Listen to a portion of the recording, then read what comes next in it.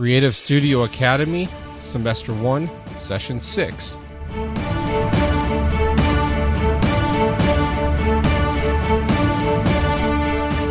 Welcome to the Creative Studio Academy. This is the podcast to help you learn and explore how you can start and improve your skills with online content creation. My name is Joshua Rivers, and I will be your guide on this journey.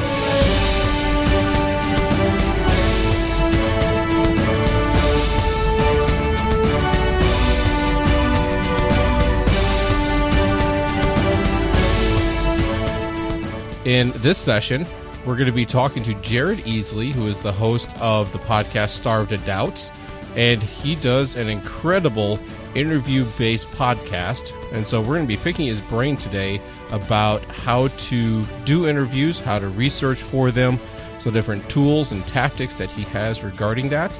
And so with that, let's jump right into the interview. So Jared, thanks for joining us today.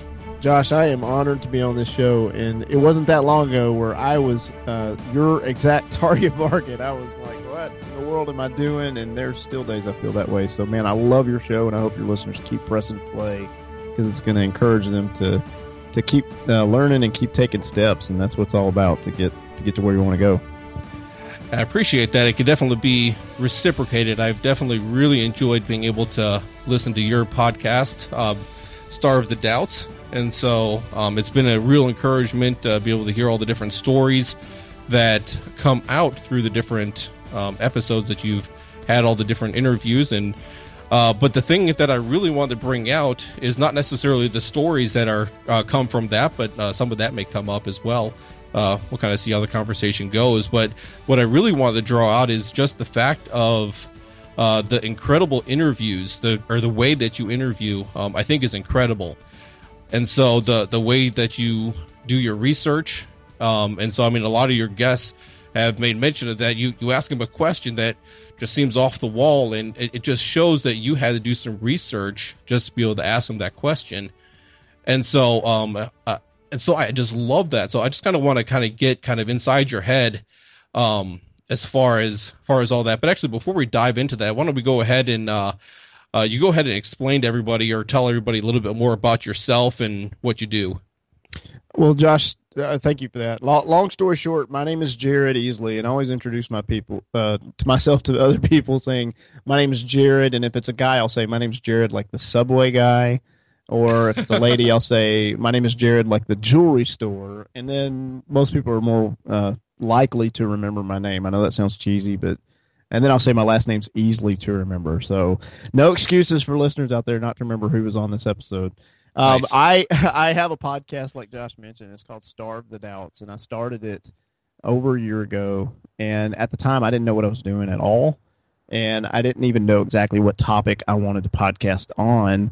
And I hope this is a good encouragement to your listeners because, just because you don't know all the answers right now doesn't mean you can't go create something and you can't learn through the process. And I didn't have all the answers. And I remember talking to several people saying, I'm going to do a podcast called Starved to Doubts. They're like, I don't necessarily get that. I don't know where you can take that. And one of those people even being Cliff Ravenscraft, who's a podcast answer man, great guy. I love him. I've learned tons from him, and he's the man. But he told me, I don't know about Starved to Doubts. And when he said that, I remember thinking, well, that's okay. I understand why he's saying that, but I wasn't going to let that prevent me from starting a podcast. And I've learned a lot in the process of doing the podcast, Josh. So I hope your listeners won't allow doubt or allow, the what ifs to prevent them from just hitting record, because even though you don't know all the answers and you're not the expert on a specific topic, you can still do interviews, you can still connect with people, and you can always shift and pivot. And there are people I know who started a podcast and they did it for several months. And while they didn't stick with that particular podcast, that podcast gave them ideas and it opened up doors for what they're doing now. And you got to keep that in mind as you're doing online stuff, is not everything's going to work, but it's going to give you that experience and it's going to give you that exposure and potentially connect you with other people that are going to help you take those next steps. So don't let the fear of, oh, this just isn't the best idea, prevent you from ever launching it. Okay. So I have a podcast called Star of the Doubts, and then also I was fortunate to join a group of guys, and we started the podcast movement. That's going to be in August in Dallas. And for anyone who's interested in podcasting, it is now I can say this, the International Podcasting Conference. There is no other podcasting conference. We are the podcasting conference. We have people coming from Europe and from South America and from Australia and all over North America. I mean, we have over 500 people who've registered for this event. It's the first year. It didn't even exist in January, so that's amazing. And then there's other stuff going on, but I would say the podcast host, Star of the Doubts, and then podcast movement is two things that some people know me for. Awesome. Now, you kind of mentioned a little bit there as you were getting started that you got some kickback, I guess you can say, from Cliff Ravenscraft on your... I did. Yeah. So kind of go back to that and kind of explain a little bit more as far as how you pushed back that and Star of the Doubts, as you will, as you started Star of the Doubts, and then to the process you went through as you got that going. For me, I listened to a lot of podcasts, Josh, and I thought it'd be fun to learn from the experts outside of just listening to their show. I'd love to interview them. I'd love to talk to them. And at the time, self-doubt was a big thing that I was concerned about and dealing with. And I thought, well, this is a better topic than, not knowing what I'm going to talk about. So why don't I just talk about this, overcoming self-doubt? And I can interview these people that I listen to podcasts like Pat Flynn and Cliff Ravenscraft and Jason and Jeremy from Internet Business Mastery and some of these other great podcasts, Michael Hyatt, so on and so forth. Interview these people and just learn how they overcome self-doubt. That was my idea, and I admit, when I say it that way, it doesn't sound that refined and that perfect and that wow. But I'm thankful I didn't allow that to prevent me from stopping, because before I ever launched my show, I think I'd recorded over 20 episodes. And now that's not uncommon. You'll see a lot more podcasters now. They'll launch with 40 episodes. But when I started, I only started, I had recorded at least 20. And that was awesome because life happens and you get real busy. And it's good to have a buffer of episodes when you launch your show. So if you are busy and you can't do interviews or you can't record that episode, you've got several that you can rely on to tie you over until life allows you to record another episode. So I'd say that's one thing to consider if you're starting a podcast, is try to do several episodes in the can before you launch if you can help it.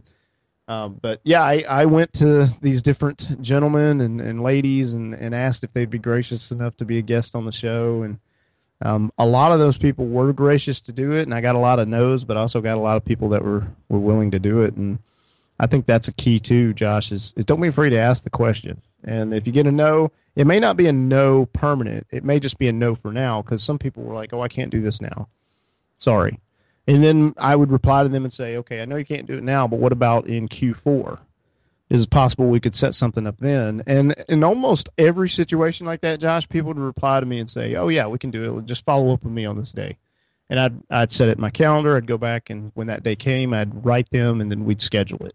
So if you're getting no's for podcast guests, that's okay. Don't take that personally. Don't feel like defeated and that you're not capable of getting good guests. Just always reframe that and say, hey, I understand no's not the option. It's not an option now, but is there a possibility I can follow up with you and we could try again later? And you never know when that person has a product launch, or they're writing a book, or they have something that they want to get out there, and that'll be a good opportunity where they're sharing on a lot of different podcasts, and they're likely to grant you that interview. So, yeah, I mean, that's in short.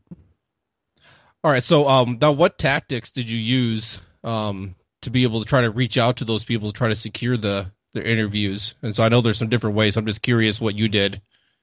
Well, for me, I attended a conference, New Media Expo, and this was January of 2013. And prior to that conference, I did a lot of homework. I figured out who's going to be there, who are people that are speaking, who out of those speakers are people that I'd like to interview. And then I knew I had to come up with some kind of strategy to connect with those people at the event. This was before I'd even launched a podcast, Josh. So this was when I was in the early stages trying to figure out who do I want on the show.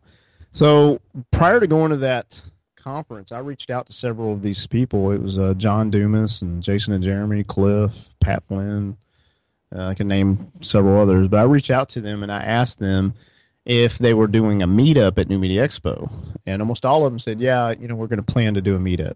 And then I asked them, "Well, who's planning your meetup? Is that something that I could do for you?"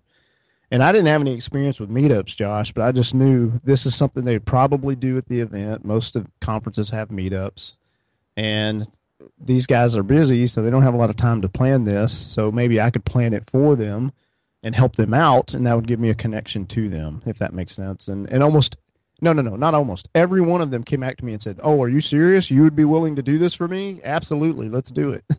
So I didn't know what I was getting into. I actually bit off a lot of work there that I probably, in retrospect, I should have only done that for like one person or maybe two tops, but I did it for several. The good news is through a lot of work and a lot of effort, I was able to help these guys plan their meetups for that particular conference. And guess what? That gave me a reasonable connection with those guys by helping them in that manner. So when I came back to them later and said, "Would you be a guest on my new podcast that I haven't recorded yet?" all of them said yes. So that may not be the best strategy for someone who's listening to this, but I would say the takeaway there is if there's a way to try to help somebody, try to help them, because if you have that rapport with them, it's a lot easier for them to say yes to you when you're asking for something. It's not always ideal to ask for something right out of the gate if they don't know you, but if you're asking for a podcast interview, that's a little bit different because that's something that's intended to be shared with an audience. It's not just you hoarding it for yourself. So if you're sharing it with an audience, then that's not selfish. So podcast interviews, I like to write short emails to the guest or to the prospective guest.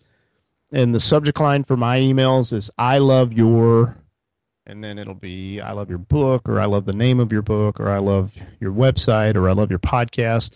Something specific to that prospective guest. And always keep the subject line real short and simple. And you think about that, Josh. If somebody writes you an email and says, "I love your podcast," you're likely to read that email, right? Because who doesn't want to read an email where somebody's saying they love what you do, right? I mean, that's true for almost anybody at any level.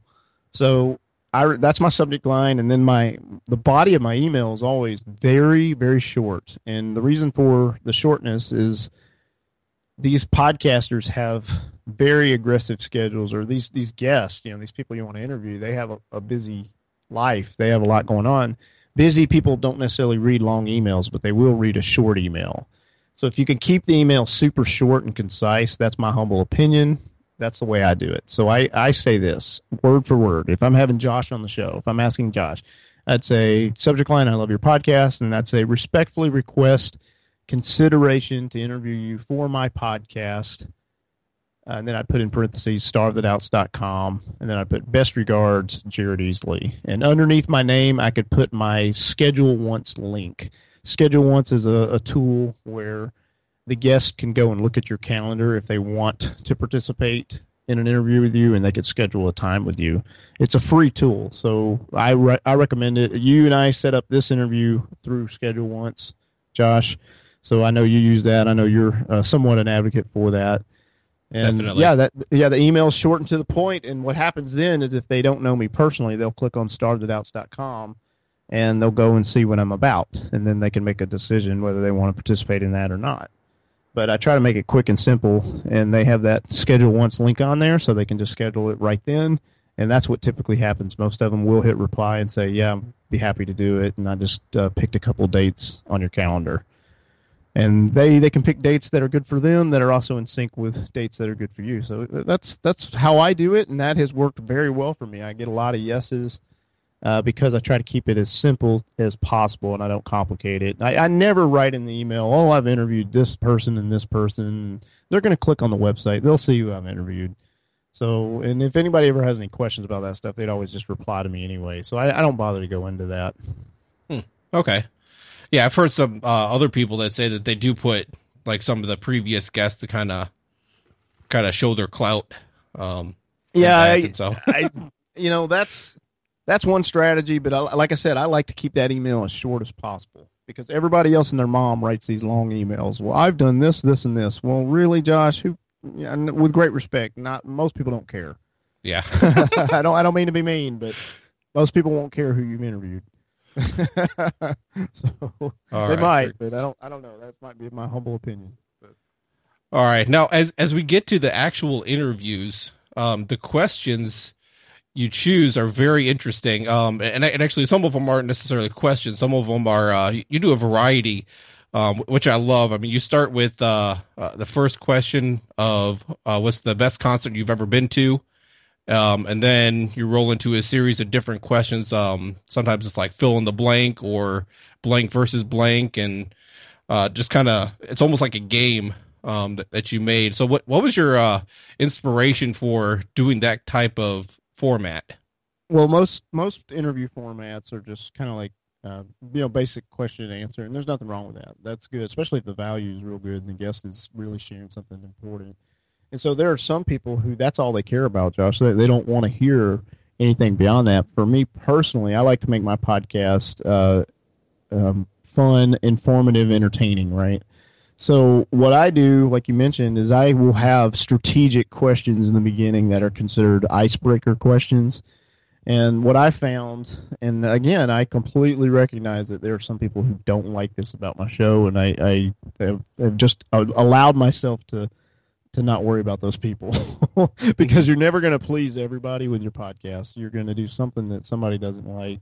It is what it is. So for me, I do the icebreakers, but what that is intended to do is it frees up the person who's a guest, meaning they're not right out of the sudden trying to provide value to me. They're just answering questions.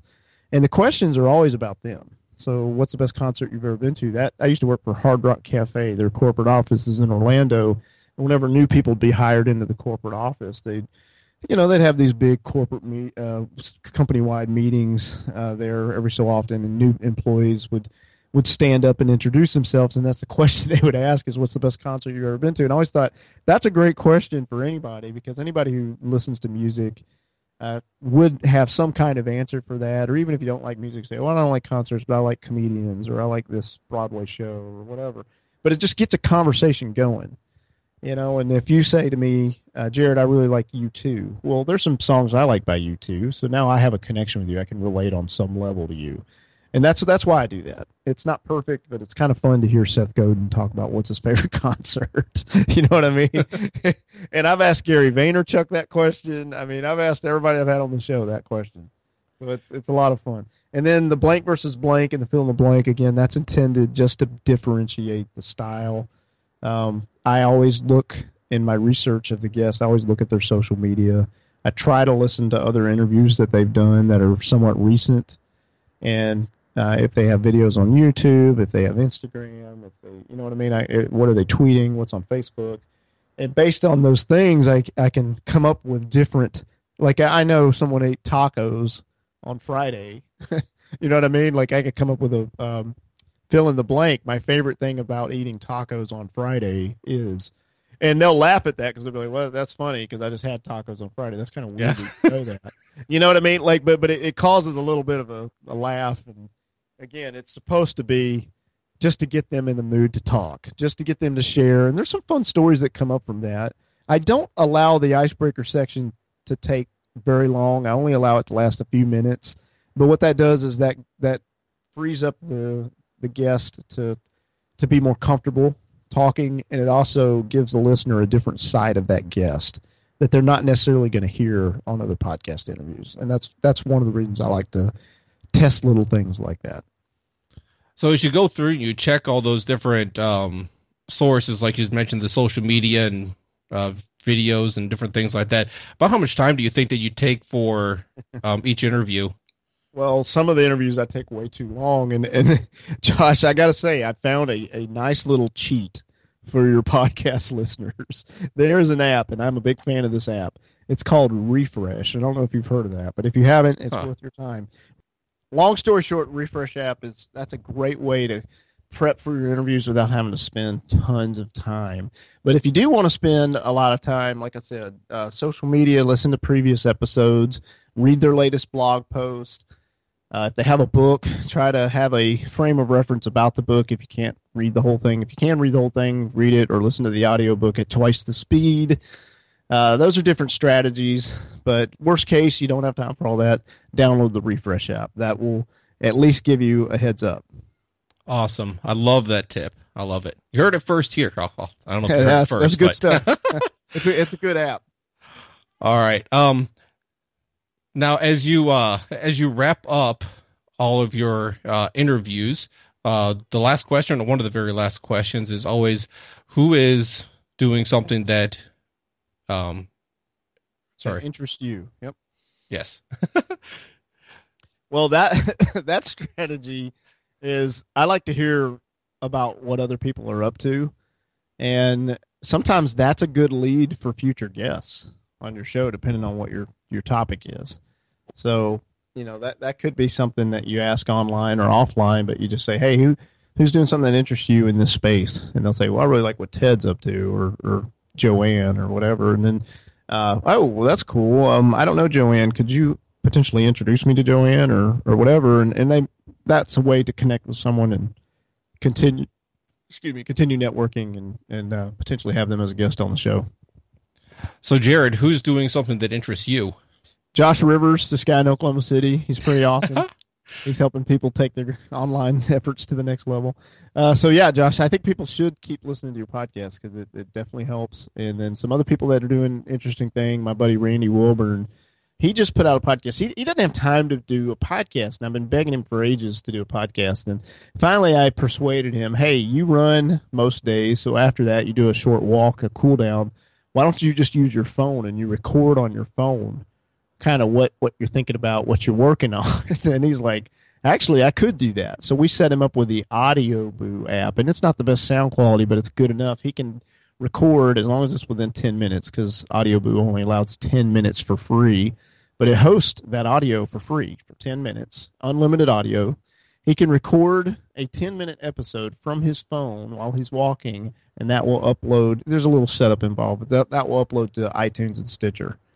So that's pretty cool. I like what he's doing. And, everybody involved in the podcast movement, obviously I'm a big fan of what's going on with podcasting. Dan Franks is my business partner, and he's just an amazing guy. And if people haven't checked out Podcast Movement, I hope that they'll consider doing that. Definitely. So podcastmovement.com, is that correct? That's correct. All right. And then also starvedtodoubts.com. And you can find Starved to Doubts also iTunes, Stitcher, and probably other places as well. Even and SoundCloud. Yep. SoundCloud, there you go. So the new up-and-coming platform. Yeah, I like SoundCloud. You can, if you're a podcaster, you should consider at the minimum posting some of your episodes on SoundCloud, because you can share them on social media and people can listen to it right there in Twitter or on Facebook. So for people that aren't podcasters or don't listen to podcasts, that's powerful. I can listen to your episode right there in Facebook. And you should consider doing that. I think it's a great way to expand your show beyond just people who are listening in iTunes. Awesome. Well, thanks for taking the time to be with us today. And is there anything that you'd like to close with? Josh, I do really believe this. If your listeners will continue to hit play on this podcast, that will encourage them and that will give them ideas that they didn't have otherwise. And you need that encouragement and you need those ideas to eventually get to the point where you say, I'm ready to take some big action. I'm ready to make some moves. And whether it's reaching out to the guests that Josh has on the show or just reaching out to Josh, I hope that you'll consider doing that, because that's how it begins. That's how it starts. So keep hitting play. You'll be smarter, and that will equip you to take whatever the next step is. Well, I certainly hope you enjoyed that interview and discussion that we had about doing interviews. So if you plan on doing any type of interviews, or even if you just need help with doing some research, these tips can really help you. If you'd like to go to the show notes, you can go to Creative Studio Academy /1-6, and that'll take you straight to the show notes to this, and you should be able to find the various links and information that we talked about. And so, as I mentioned at the beginning, if this is your first time, or if you just haven't been to the website yet, you can go to creativestudio.academy/welcome, and that is a special welcome page just for the podcast listeners to help you get started to go a little bit deeper into Creative Studio Academy. And so I would definitely welcome you to be able to do that. I would also invite you, if you have not yet, you can go to creativestudio.academy/iTunes to be able to leave us a rating and review in iTunes. You can leave whatever feedback that you have, and you can rate it however you feel it is worth. And if you do that, I'll make sure to mention that on future podcast episodes in the show if you leave a 5-star review. So I definitely would appreciate that. Those reviews helps the show to become a lot more visible to those that are searching for this type of content online. So I would thank you, and those that find you in the future as a result of your review would be thankful as well. With that, we're going to go ahead and sign off, and we'll talk to you next session.